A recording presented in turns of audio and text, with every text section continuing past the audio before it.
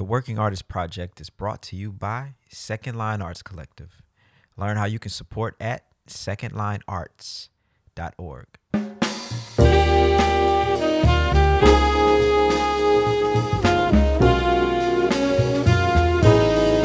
We're creating a platform for those who are curious, one that tells the story from the artist's perspective. Moments in time, captured from the innovators who are reshaping dance, music, theater, and the visual arts. This is the Working Artist Project. Good evening, ladies and gentlemen. Welcome to the Working Artist Project. My name is Gregory Ajid. We're so happy to have you tonight. We have some fortunate/unfortunate news for you.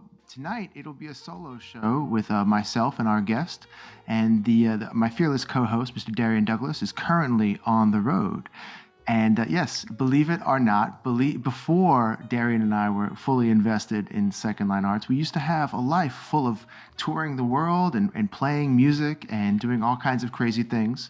So we wish Darian the best on his gigs, and we're looking forward to having him back next week. Tonight, we have a very special guest, and this gentleman has been taking over the world.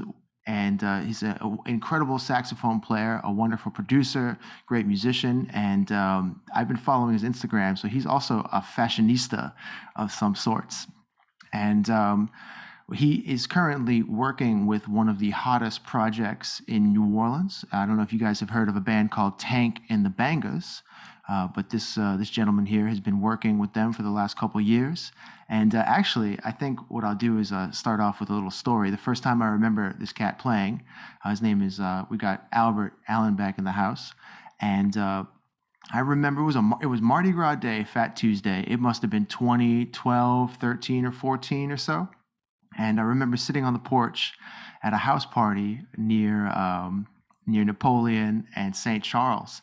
And man, it was such an incredible show. But that was the first time I'd ever seen Tank and the Bangas play, and Albert was playing saxophone on that gig, and that was 8 years ago. And Albert and the band have come such a long way in the last 8 or 9 years that it's quite remarkable, and just I'm sure it's going to make for an incredible story. And anyways, we let's go ahead and welcome Albert. Albert, how you doing this evening? I'm good.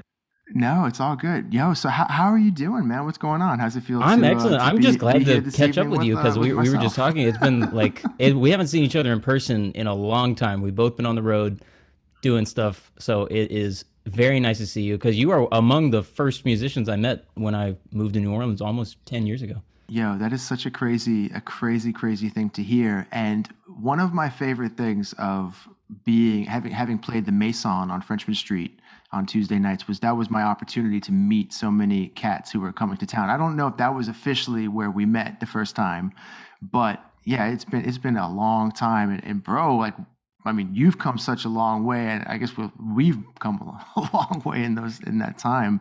But man, let's start from the top, man. I would just love to maybe dig into your origin story and how did you get into playing music? I started playing piano real young, like probably like 4, and you wouldn't know that I started piano at 4. Now I'm one of those kind of, I can play the chords. I don't get around on piano at all, but it is the instrument kind of to which I feel closest. I think about music in terms of the piano.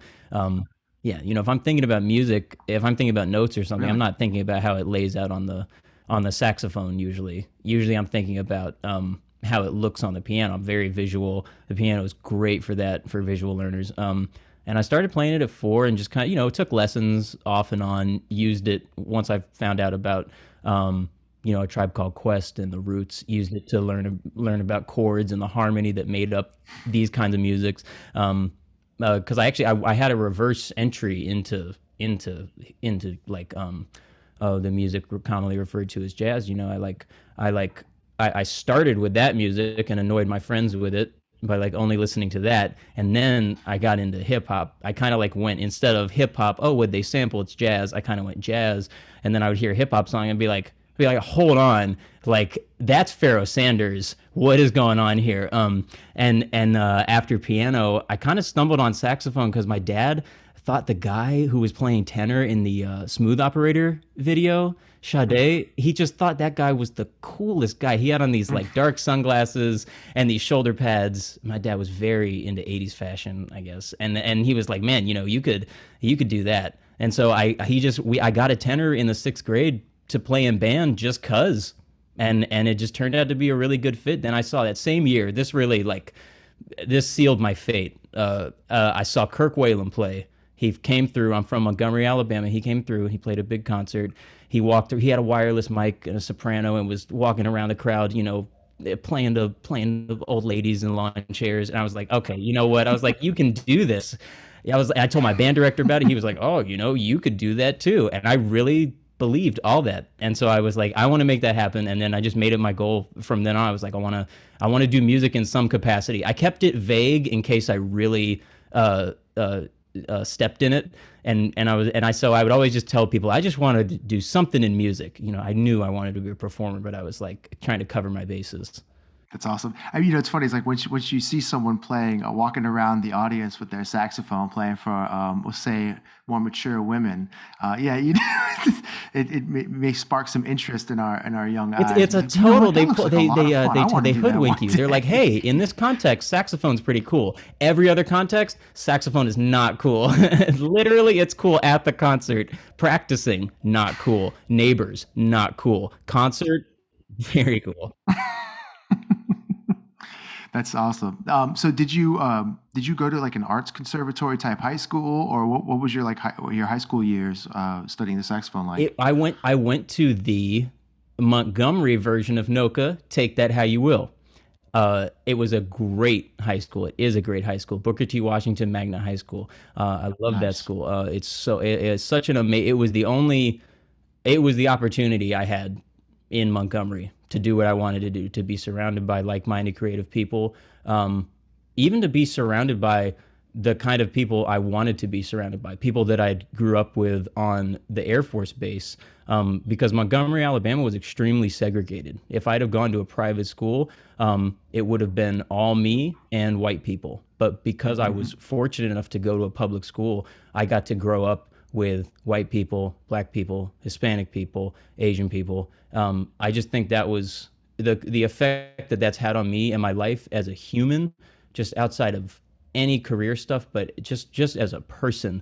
I'm so thankful I went to a school that was creative, but was also so diverse. I mean, that's just like, I got the opportunity to gig. I was in a magnet called Show Band. And so we played like Earth, Wind and Fire, Blood, Sweat and Tears, other bands that had 3 separate names and an Oxford comma. And we got to go around the city and like play. We loaded the van, we unloaded the van, we ran our own monitors. It's so crazy that what we do now is exactly what I was prepared for. It's actually insane. That's crazy. I always say that, man, the way you do one thing is the way you do everything. And so a lot of times, I guess like high school is a very important time in people's lives, because if you ain't doing shit in high school, there's a good chance you're not going to be doing much afterwards. And I simply mean that in terms of like how people's like study habits are, or like the day to day of people's lives. And it's interesting to hear you say that a lot of the routine that you were going through in your high school years were very similar to what you're doing these days. And also, man, I have to say too, man, just speaking from my personal experience, bro, going to music school, going to public high schools, being part of music programs, it is such an important thing for, we'll say, middle-class white people to take part in programs that are not just like exclusively for middle-class white people. Say it. I wish there were 800 more folks who look like me and you to hear that here. I mean, we wouldn't want to be around them in our homes, but I wish they could hear that, like, because that is it's just a perspective. It's just a perspective enhancing thing and an empathy generating thing. Because if there's anything that white folks have as a racial attribute, it's some sort of lack of empathy. If history tells us anything, from immense pain and suffering caused, so it's really, really good in the formative years, like you said, like high school, that bedrock. Like, what are you going to be? and also anybody who's listening to this and is in high school, the thing is not to scare you and be like, wow, I'm not doing anything. Am I not gonna be able to do anything? The thing is, this is your time to do something. And you should feel, because it's always the case, whether you're 16 or 60 or 80, you always have time to do something. And so, yeah, we are very fortunate to have gone to schools that exposed us, and really made us adjust to maybe stuff, and also music that is not ours, that we are guests in. It's being a respectful visitor. Dude. Yes, I completely agree with that. Like, I always have seen myself as a respectful visitor in someone else's home, and I totally feel like, and had I had that opportunity later on in life, maybe had I not had the same high school experience that I had in middle school and things like that, I don't know if I would have been as open and receptive and understanding. Just again, like, just being in a room with people who are not exactly like you, and this expands, like, just like culturally in so many ways, like people who eat different food than you, people who listen to different music, who watch different TV shows, have different just day-to-day experiences. And it's a beautiful thing to expand our minds and understand that people do things differently, and we're also all the same in so many ways. Beyonce poops. That's right. That's right. Wait, what? Not a lot of people know that. No, I'm telling you. no way. Come on. I didn't see it firsthand, but rumor has it. I'm sure if you saw it firsthand, that would be on the front page of the yes, I don't know. I don't want to like riff a horrible headline, but that'd be an international incident. It'd be horrible. Oh no. Yeah, Beyonce poops, the world ends. So anyway, the first time I saw you, I was looking through the glass at Maison. Are you serious? I'm so serious. The first time I ever saw you, and then it's really funny because, man, when I moved, and maybe you can, this is such a good opportunity, because I've done a lot of growth and change. I was a late bloomer. I'll say that. When I moved to New Orleans at 18, I was probably emotionally like 13 or 14. Mm-hmm. And so I had to catch up on a lot of stuff. And one of these things that I remember from that time, and a lot of it is blurry, because I felt like every time I went out to sit in, I just had these like blackouts of nerves and embarrassment. So I don't remember all of it. Mm-hmm. What I remember mostly, so I was doing a thing. When I moved to New Orleans, I was doing like a James Carter, like avant-garde thing. I was really into like squeaks and skronks and like, how do we make this saxophone sound like anything other than a saxophone? I really enjoyed doing that. I still do. People don't enjoy listening to that. Still don't. And so when I remember going out to sit in and on like your gigs and like Barry's gigs and like sitting in with Pat and stuff, and I would go up there and do all this avant-garde stuff, and like, I just felt like I would make the vibe weird. Do you remember it ever being weird, or was I guess what I'm asking was, how bad was it? How bad was it when I came up there in cargo shorts and screamed all over the place? To be perfectly honest, if we were to play back the tape, I would be so concerned about the way I sounded that it wouldn't even matter. But that's the great thing about musicians. Everybody's so wrapped up in their own crap. It's like, oh man, were you stepping in it? Yeah, I was totally obsessed with myself over here. I think Ellis Marcellus said a great thing, and it was, it's not so much, it's like, the question is not really like, how do I sound in this moment? It's really is like, have I improved since the last time I played? And grateful for it. Yeah. And so I honestly, like, I totally identify with so much of what you said. Like, man, I definitely consider myself to be, I might not come off as this way, but I am an introvert times 1,000. And going up on stage just makes me like, have that blackout moment too, where I'm just like, okay, cool. There was like what did I just play? What the fuck just happened? kind of thing. But yeah, with the way I always look at it too is like, man, there's always room for improvement, and I'm just glad that I started so far down the totem pole that I have all this space left to get better. That's right. But man, so I mean, so again, like so back in the day, I mean, you were making the hang. I remember you coming out to Delphio's gigs a couple times, and I mean, you kind of the last conversation we had in person, you were like telling me about this epiphany that you had about your musicianship and your playing, and I was wondering maybe if you would be able to like kind of elaborate what kind of over those years like transpired for you.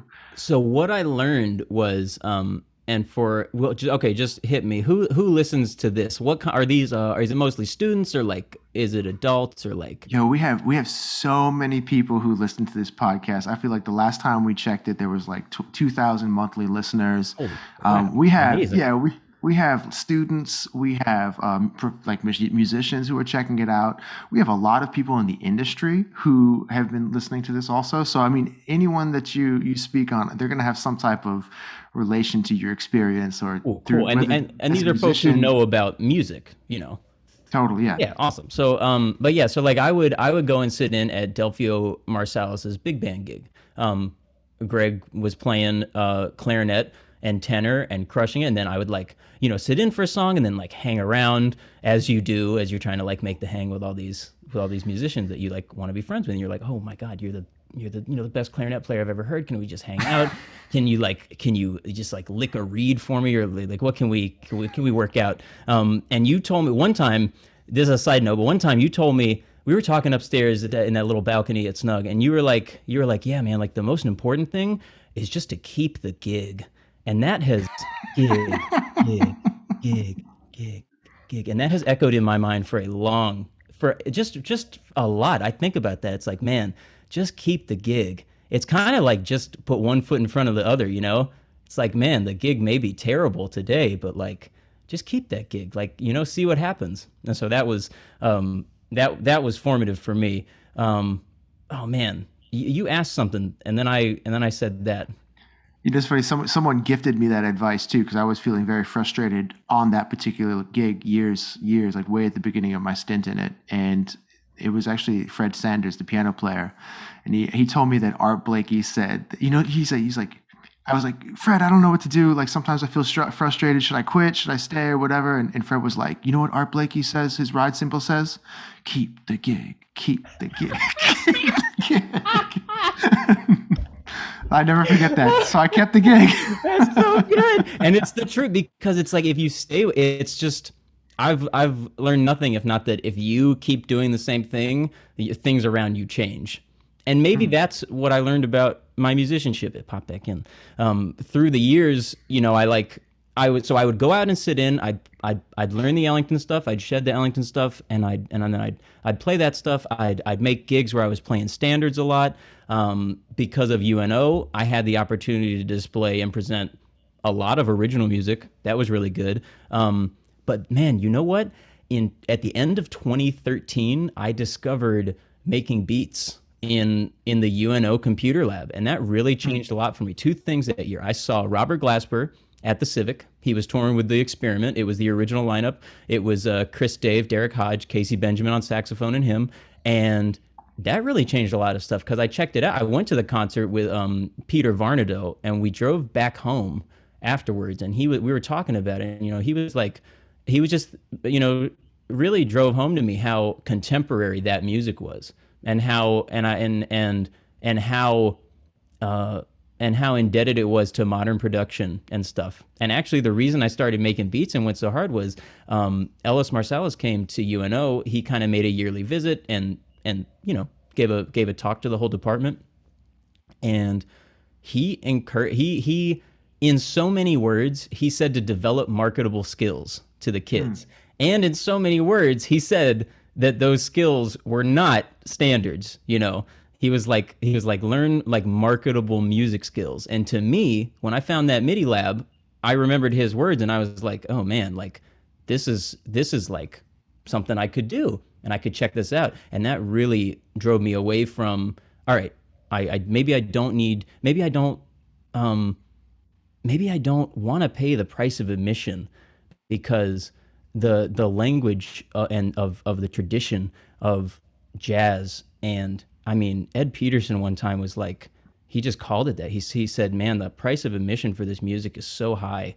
And like, people who want to pay it, and people who can't pay it, like they might spend up their whole lives trying to come up with it, and it's just and I was like, you know what, I think I want to go in a different direction, because I was not digging gigging at all. And so I started producing. That's around the time when I started playing with Tank. I started playing at a few churches, and then I played at the keyboard player Norm's church, and he brought me in the fold.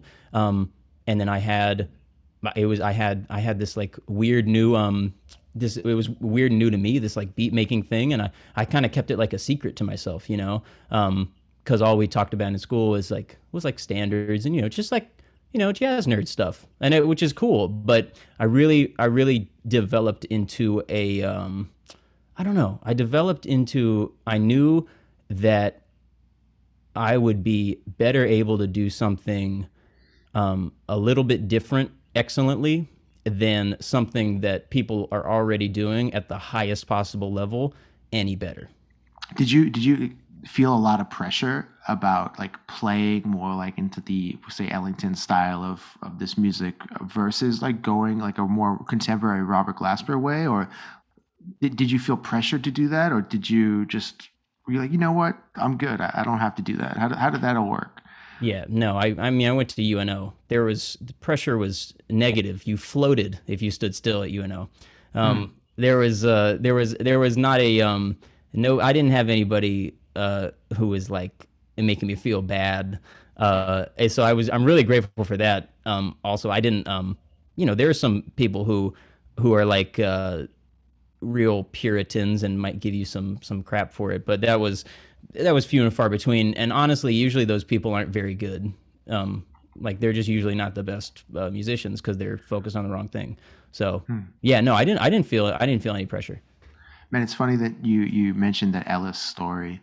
And when I was at Loyola, I would take lessons with Ellis, and I was his last lesson of the day, so I would always walk him to his car, and we had the same conversation every week. And the conversation started with, "So, Gregory, what else are you good at?" And then the conversation segued into like, "Well, how are you going to make a living?" You know? And it was funny because like I took that conversation so personally at first. I was like, man, this guy is implying that I can't play, or, you know, like I'm never going to be able to make it as a musician. But in fact, I think he was speaking to like what you're saying too. The price of admission for this type of music is very high, and it takes a lot of hours in the practice room and on the bandstand to be admitted. But also, once you're admitted, how are you going to make a living? That's like, you know, just being highly revered in this community oftentimes doesn't solve all of our problems or all of our needs as people. So I appreciate when you have teachers like that who can keep it real. Sometimes it is a little heartbreaking, but yeah, it is rough out here as a musician, and it can be, you know, it's not just hey, you can play changes, congratulations. That's the end of the story. You know? Yeah, but in our heads, we're like, wait, they give us money after that, right? Like I nailed the changes. Yeah. Man, so you're actually, maybe we can use this as a segue into you've actually been part of, I would say, one of the most fun and cool bands to follow, and probably going to end up making a huge mark. Like you guys are going to make an entire mark in the world music community, but you all came from New Orleans. And so how did you get started with Tank and the Bangas? And yeah, how did the whole thing start? Oh man, thank you. That is extremely kind. I hope that happens. I remember right when I joined the band, it was in the band room at UNO, and I was like I had just joined the band, and I think I had just like officially they'd brought me in as like a fifth member of the band, and I was like, whoa, I was like, hold on. I felt like a basketball star. Okay. I was like, I've got my contract.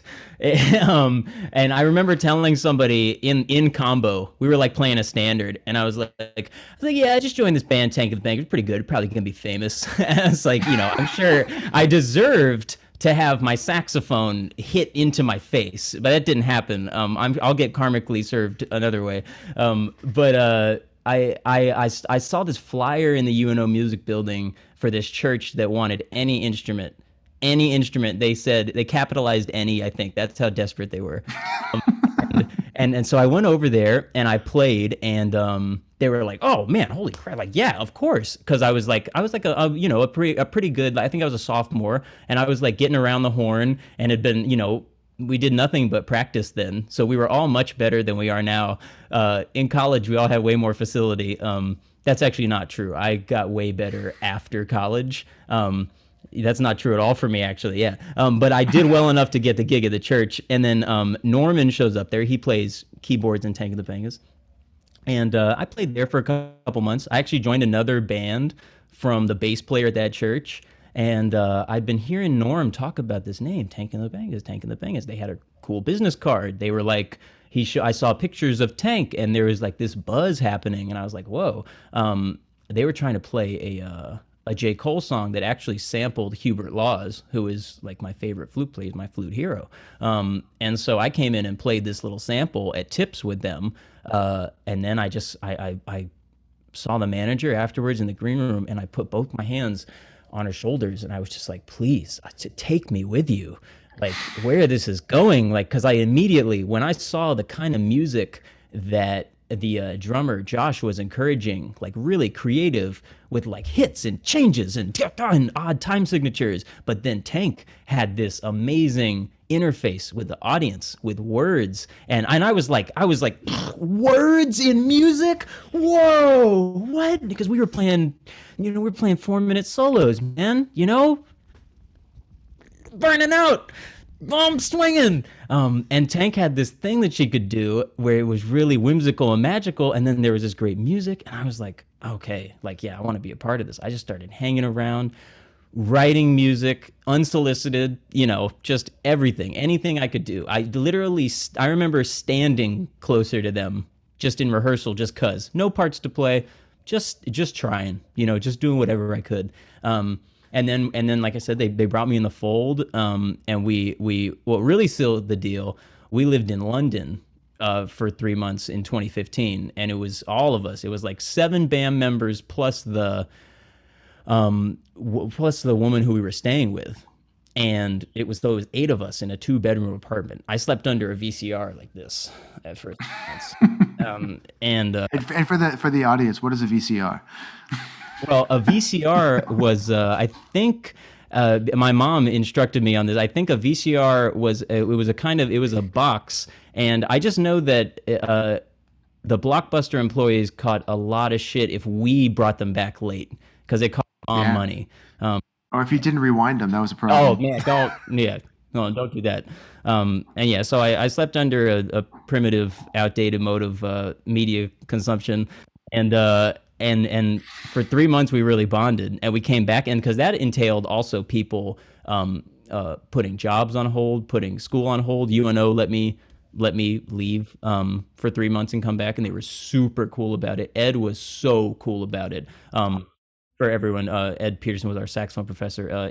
I did like half a chart to make up for like 3 months of missing school, and he was like, "Yeah, that's good." I'm like, all right, yeah. What were you guys doing out there? What was the purpose of the trip? We apparently Tank had been really gassed up by the people in New Orleans. They were like, "Oh man, you are so great! As soon as you come off the stage at your first jazz fest, they are going to swoop you up and just send you on a plane to Paris." And obviously that didn't happen because I mean maybe that happened to somebody and then they said that. I don't know why they would say that. But it was like things that nobody's going to take us anywhere. The band was like, we got to make this happen ourselves. And that's what we did. Had very few gigs lined up, but then we made gigs out there.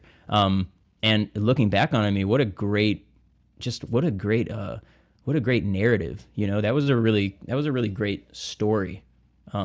Going out there and doing that. So you mentioned right off the bat there was like was there actually an air of like we're gonna make it as a band, or what did it feel like to be in the band from the early stages? Oh man, I think it's kind of like I was reading this interview, and I think Elvin Jones said about Coltrane, Like somebody asked him, like, why do you guys love him so much? Or like, why are you out here? And Elvin Jones said, you know, we would die for that motherfucker. And I don't call Tank a motherfucker, but you know what I mean? And I think that's how everybody feels, because that's like what makes it happen, you know? That's really what makes it happen in a band, is there's a locus of energy. And I think that is Tank. I think we believing in her and loving her and seeing her effect on people, and then that we can help amplify that effect. I mean, that is like, it's a pretty unifying force. I think that's what made everybody so down for it, or at least the people who have continued on the journey. There is she's bringing something that we're picking up, and it's like that for everybody who hangs around, you know. For the band leaders out there, how do you foster an environment of creativity, and also maybe like, you know, getting your sidemen to be invested? I don't want to say sidemen initially, but again, like in any band, like I play with Michael and I feel the same way about him. Like, you know, I'm interchangeable ultimately, and I know the situations are very different here, but yeah, I want him to sound good. That's like literally all I care about. It's like, if I sound bad, whatever, but I want him to be great. And so I was like wondering, like, again, like in that environment, when you are in a group, like how does a band leader foster that creativity and in allowing band members to be invested versus like creating that, like, I don't know, maybe like animosity towards a leader because they are the front man or something like that? Oh man, it's like Tank is so this is a bummer, because I wish I could give an answer that would be applicable to other people, but I just don't think answers that apply to Tank apply to other folks. But let me give it a shot and let's see if it does. Then, you know, people can pick and choose. Because what Tank is really good at is making the atmosphere relaxed. Tank doesn't really like. She's extremely honest. So if she's nervous, she's just going to tell you she's nervous. She's not going to do a bunch of weird stuff to try to make up for being nervous. If she is angry, she'll talk to you. If she has any sort of issue with you, she'll talk to you. So everything is just right up front, which saves a lot of time. And it also makes a very familial connection, because we you know, it's and that cuts both ways, because it can be hard to work with family, but it can also make some of the greatest moments possible. And I think maybe as Tank and the Bangas goes along, you know, I think when we look back on Tank and the Bangas, not that we won't still be like touring and playing casinos and stuff, but like in 20 years, when we look back on like this period as Tank and the Bangas, like, you know, what is, I think it might be all about the family, and how the family dynamic makes for amazing moments and really challenging moments. I don't know that, because we operate that way. You know, we operate as a family, and we operate in seasons that feel like valleys, and then seasons that feel like, you know, the mountaintop. Man, I appreciate you saying that, because I mean, it is challenging to work so closely with you know, people with their own lives, and then you have your own collective life together as a group, and it's not always roses and sunshine. Matt, speaking on like, you know, so maybe was there a moment in the band where like you felt you all had made it, or was there a time that I know, like for me, the first time that, you know, as an outsider, when you all won the Tiny Desk, that I felt like that like really put you all on the map. But was there like another moment that like you all kind of like, or that you felt that like, yo, this is going to happen, or it has happened? It was probably like, for me, it was probably, well, for me, when we got the call that we won Tiny Desk, I fell onto the ground. Yeah. Because I grew up on NPR. I knew how many listeners were on NPR. I was just blown away by, I was just seeing dollar signs. Like I was not feeling spiritual. I wasn't feeling particularly compassionate or empathetic. I was just like, oh, I'm gonna be okay, because that happened. I had a very classic like after college. I had like a sit down with my parents, and I was like, I just need 1 year. And then I'll make it, and and it's and they're like, all right, and so I taught piano lessons and stuff, and played with Tank and the Bangas for that 1 year after college, and then we won Tiny Desk in 2017.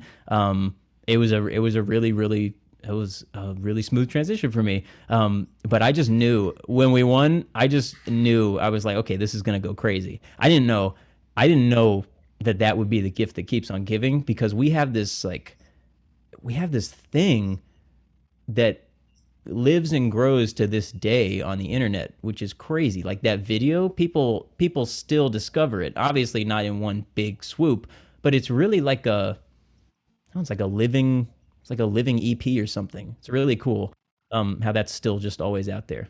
And it's such an amazing documentation of the group. I mean, it's so fun to watch, and again, like you talking about how charismatic Tank and ultimately the entire band is. But yeah, it must be like such a great experience to. I mean, I'm always discovering Tiny Desks from years past and just falling in love with artists. So I can imagine that being the gift that keeps giving. I also love that you're like, you didn't say like, man, we're gonna be rich. You said we're gonna be okay. The bar's pretty low for me. I'm looking for rent, food, and I want to do something else, a third thing that would make that funny. You gotta feed your pet hamster too, and if you don't have one, maybe you should pick one up. Yeah, that's good. That would put that there. But man, that's you're just gonna be okay.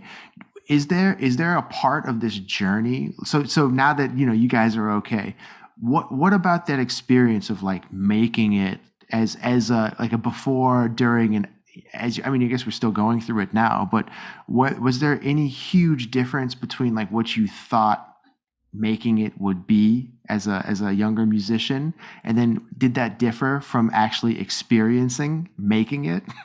It's almost like, despite my best concerted efforts, I was not able to avoid like the cliche experiences and realizations. There's no way to be prepared for having a problem, going on stage at Coachella, having an amazing show, and then coming off the stage with the exact same problems. That is something that you can talk about, that you can think about, that you can run all kinds of mental scenarios, and then when it happens, you're kind of like, oh, all right, well, I guess I need to address myself. I need to know what's going on with me. You feel clearly, that's like a thing. You know exactly what I'm talking about. I want to hear it from you before I start ranting on my experience. Oh man, I had a really, really hard time because a lot of what I came to New Orleans with was I had really bad bouts of depression that I've realized through therapy and a lot of meditation and a lot of self-help books, some of which are more self-helpful than others. But like just a lot of stuff that I've done to try to, because it felt like I had a lot of wires crossed. And so when I was experiencing these bouts of depression and we had, made it, and this was the newspaper headlines flying by section of our story. Signs to Verve, plays Coachella, goes to Bonnaroo, meets Chance the Rapper. Like this was the amazing flurry, the read all about it time. But I was feeling so bad on the inside, so bad. And I've told this story on a podcast before, but I will also share it here. So bad that one time we were in like St. Louis or something. I forget where we were. We were on tour. It was like 2017, 2018 kind of times. We just won Tiny Desk. So maybe it was the latter part of 2017. And I remember walking back to the venue from a dinner with the label. They had some reps out there. And I was so depressed that I was like, man, I was walking kind of close to a highway. And I was like, man, I could like, if I like, 8 feet that way is like oblivion and I don't have to feel like this. Like I had a really hard time. I got through that with a lot of support from my partner, um, but I didn't. I didn't. It was so shocking to have dreams that I had had for at that point maybe like 15 years not solve things that it didn't fill me up the way I thought I would be filled up. And so that was a huge lesson that I wasn't prepared for despite my efforts. I'd like to hear what you went through with that. Dude, it's crazy because I mean, like literally, like you're taking the words out of my mouth. And if whenever anyone asks me, like, "Yo, what's it like being with Michael Bublé?" And it's like, "Yo, it's great. It's like such an amazing. It's like it is like God. It's such a blessing. It's such a great, amazing experience, and I'm so grateful for it." But I remember, and then I feel like it's like also important to be very open and honest about that experience that you just said. Like I just remember, God, it must have been our third or fourth leg. I can't even remember. I'm sitting in my chair looking out into like 13 or 14,000 people waving their cell phones like to a ballad Michael's singing. And I was like, well, I remember having this feeling at like 11:35 sitting at Snug Harbor. I remember having this feeling like having this, just being like, shit, this sucks. you know and I was like, man, it's like, again, like I'm sitting here in this amazing chair doing this amazing thing and I still am myself. And it didn't matter if I was at Snug Harbor, if I was in New Orleans, if I was wherever I was still gonna be me. And I guess that was the first time I had really had that realization that the external experiences were not going to solve the internal process or experience. And man, I'm also extremely grateful to have had that experience too, to realize that, okay, maybe if I don't get the gig, it's not going to change the way I feel about myself.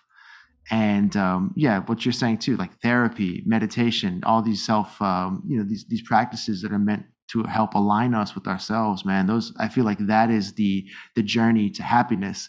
Now, the journey to money and all that kind of other shit, that might be paved through the way of getting better gigs and things like that. But yeah, it's not going to solve everything. Oh man, yeah, I know that the bandstand feeling. That's what, like, it's really funny you say that, because that is what keyed me in all those years ago, maybe like 2013, when I was like, maybe I should try a different approach, because I would be, maybe it's a horn player thing because we are not like playing all the time. Maybe we have more time to uh, just get in our own way. I don't know. It would be interesting to see if drummers have this feeling too. Because whenever I watch videos of a big band, whenever there's like a guest soloist, I love watching like the second, like the tenor player, like the second tenor player who's like doubling clarinet. I love watching that guy because he's like, sometimes that guy's like real zen, but also sometimes I feel like that guy's thinking like that. Well, I could fucking do that. I could, I don't know. Yeah. Or I'm thinking, like, holy shit, did I leave my stove on before I left for the gig? Yeah. Or they're the opposite. They're not invested. But yeah, I got that bandstand feeling too, and I was like, man, I can't. I don't want to. Play 14 solos in 4 hours and play the melody, and then walk away with $37. I was like, am I? And then I felt, because I was so obsessed and grew up obsessed with like the whole culture of what we call jazz. I just loved reading folks' stories. I loved reading about jam sessions. I loved imagining myself, as a fly on the wall.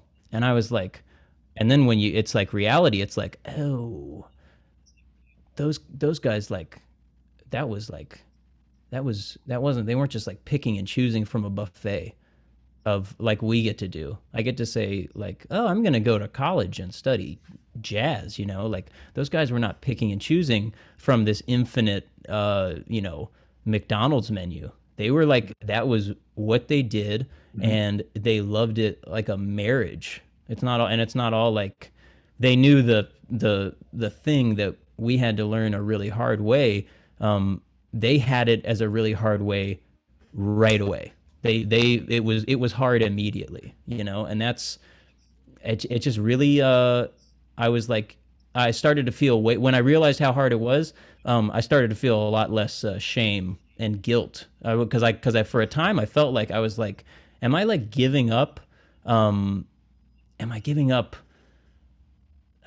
sophisticated music? And I was like, no, I'm not giving up sophisticated music, because some of the music we're playing isn't sophisticated. At a certain point, solo number 6 on Chameleon is not sophisticated anymore.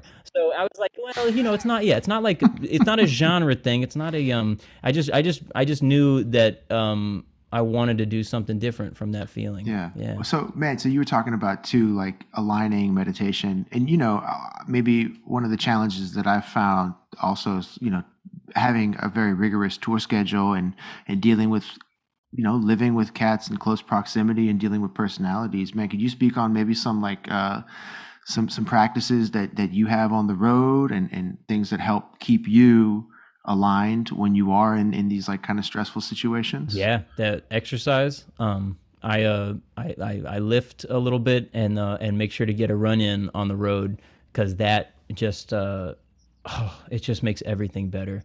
It helps you get out the actual physical feelings that maybe either got stuck as or haven't had a chance to go through. If your feelings, maybe that's somewhere in your body, and it's at least worth a good workout to see if there's anything you can dislodge. And that has made my touring life so much better. The meditation, just because you have you just have pressure on you at all times when you're on tour from everybody else.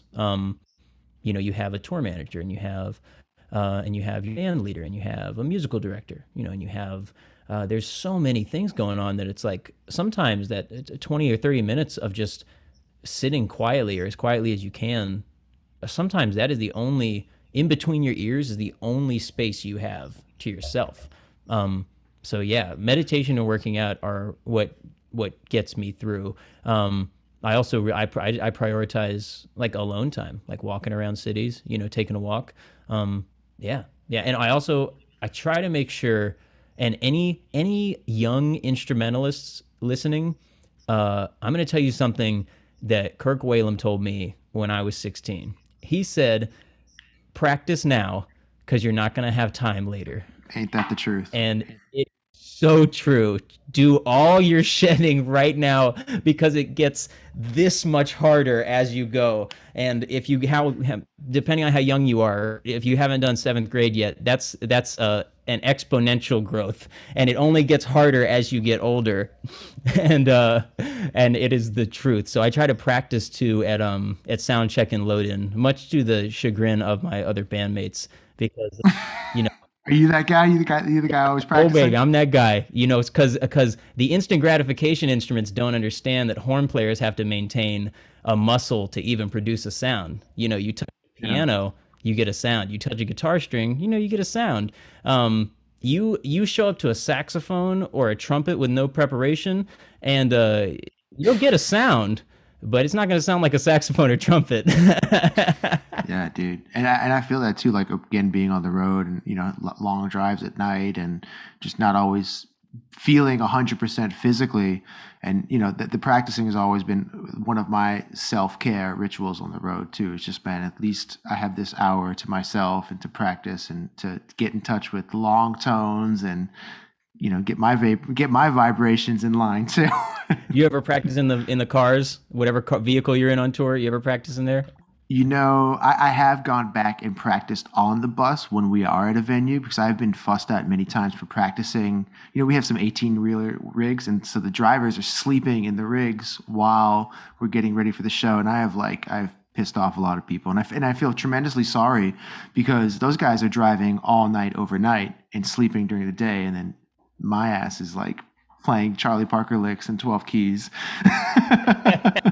Yeah, there's a weird thing about like you feel like you'll be doing something at a really high level, but somehow you feel like the the biggest problem on the tour.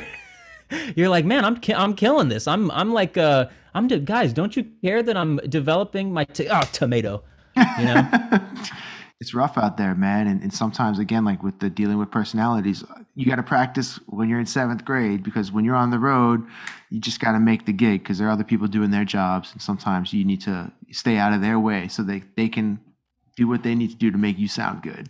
What does Buble encourage practicing, or is he like eight 18-wheelers in front of you guys? I haven't had a conversation with Buble about practicing, but a lot of times we're in these giant venues, so there's always a nook to nook or cranny. Yeah, it's like, when you're playing at a basketball arena, sometimes I'm up on the third floor in the bleachers practicing.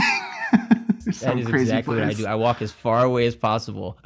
Yeah, yeah. I used to do that in London. I would walk 45 minutes out into like farm country down this green path, and I would find this spot that was kind of tucked behind some trees. I had a lot of crazy stuff happen to me practicing out there. Little British kids would ride by on their bikes and tell me to shut up. Like and they'd be like, "Shut up!" And I'd be like, it was so mean. People would yell stuff at me from houses. This guy tried to sell me heroin. It was a really shady spot, and but he was really nice. He loved the Stones, but he was very sensitive to that they had stolen, borrowed from like blues music, and he was very sensitive to that. He was like, oh yeah, they gotta give credit what credit's due. I love the Stones, but like America, that's where it's at. Would you like some blow? Oh, sure. And to all the young listeners out there, I will tell you this: the extracurricular activities on the road, such as the drugs, the alcohol, the whatever else you can imagine, y'all, moderation, please. Like that will straight up destroy your physical body, and it'll destroy your mind. Like that's also another self-care thing that I learned after being on the road too. Is like, yo, you can't party every night. Like you got to get some sleep. Get some sleep. Sleep is the key. But yo, Albert, I'm sorry, we're coming up on time here, and I just what do you have coming up in the next couple of months? Where can we see you play? What do you have happening? Tank and the Bangs is going to Dubai, man. We get What? to go to Dubai. Yes, we are so excited. So that's a big thing that's coming up. With my band Sax Kicks Ave, I produce in that band, and I'm a partner with a rapper named Alfred Banks. We just put out a video for our song called Kaleidoscope. It's really awesome and wonderful and just a beautiful thing, and people are really digging it. I also have my girlfriend Callie has a project called Thelia, and I've produced an EP for her, and she'll be putting that out in the next few months. So there's just a ton of music coming out. Tank and the Bangas has new music ready to go. We're just trying to figure out exactly the best way to present it. So we have just a ton of stuff. We're just like holding like all kinds of lottery tickets. It's a really, really good feeling. We have a whole bunch of music and stuff ready to present. But also, wintertime for me tends to be a time when I make a lot of stuff, and then when it's warmer, you can go have fun. It's not a good time to be outside. Stay inside, shed, stay warm. Yeah. Man, one last question. If you have any advice for young cats who are looking to do what you do, and who are looking up to you and saying one day, man, I want to be like Albert. What do you have to say to them?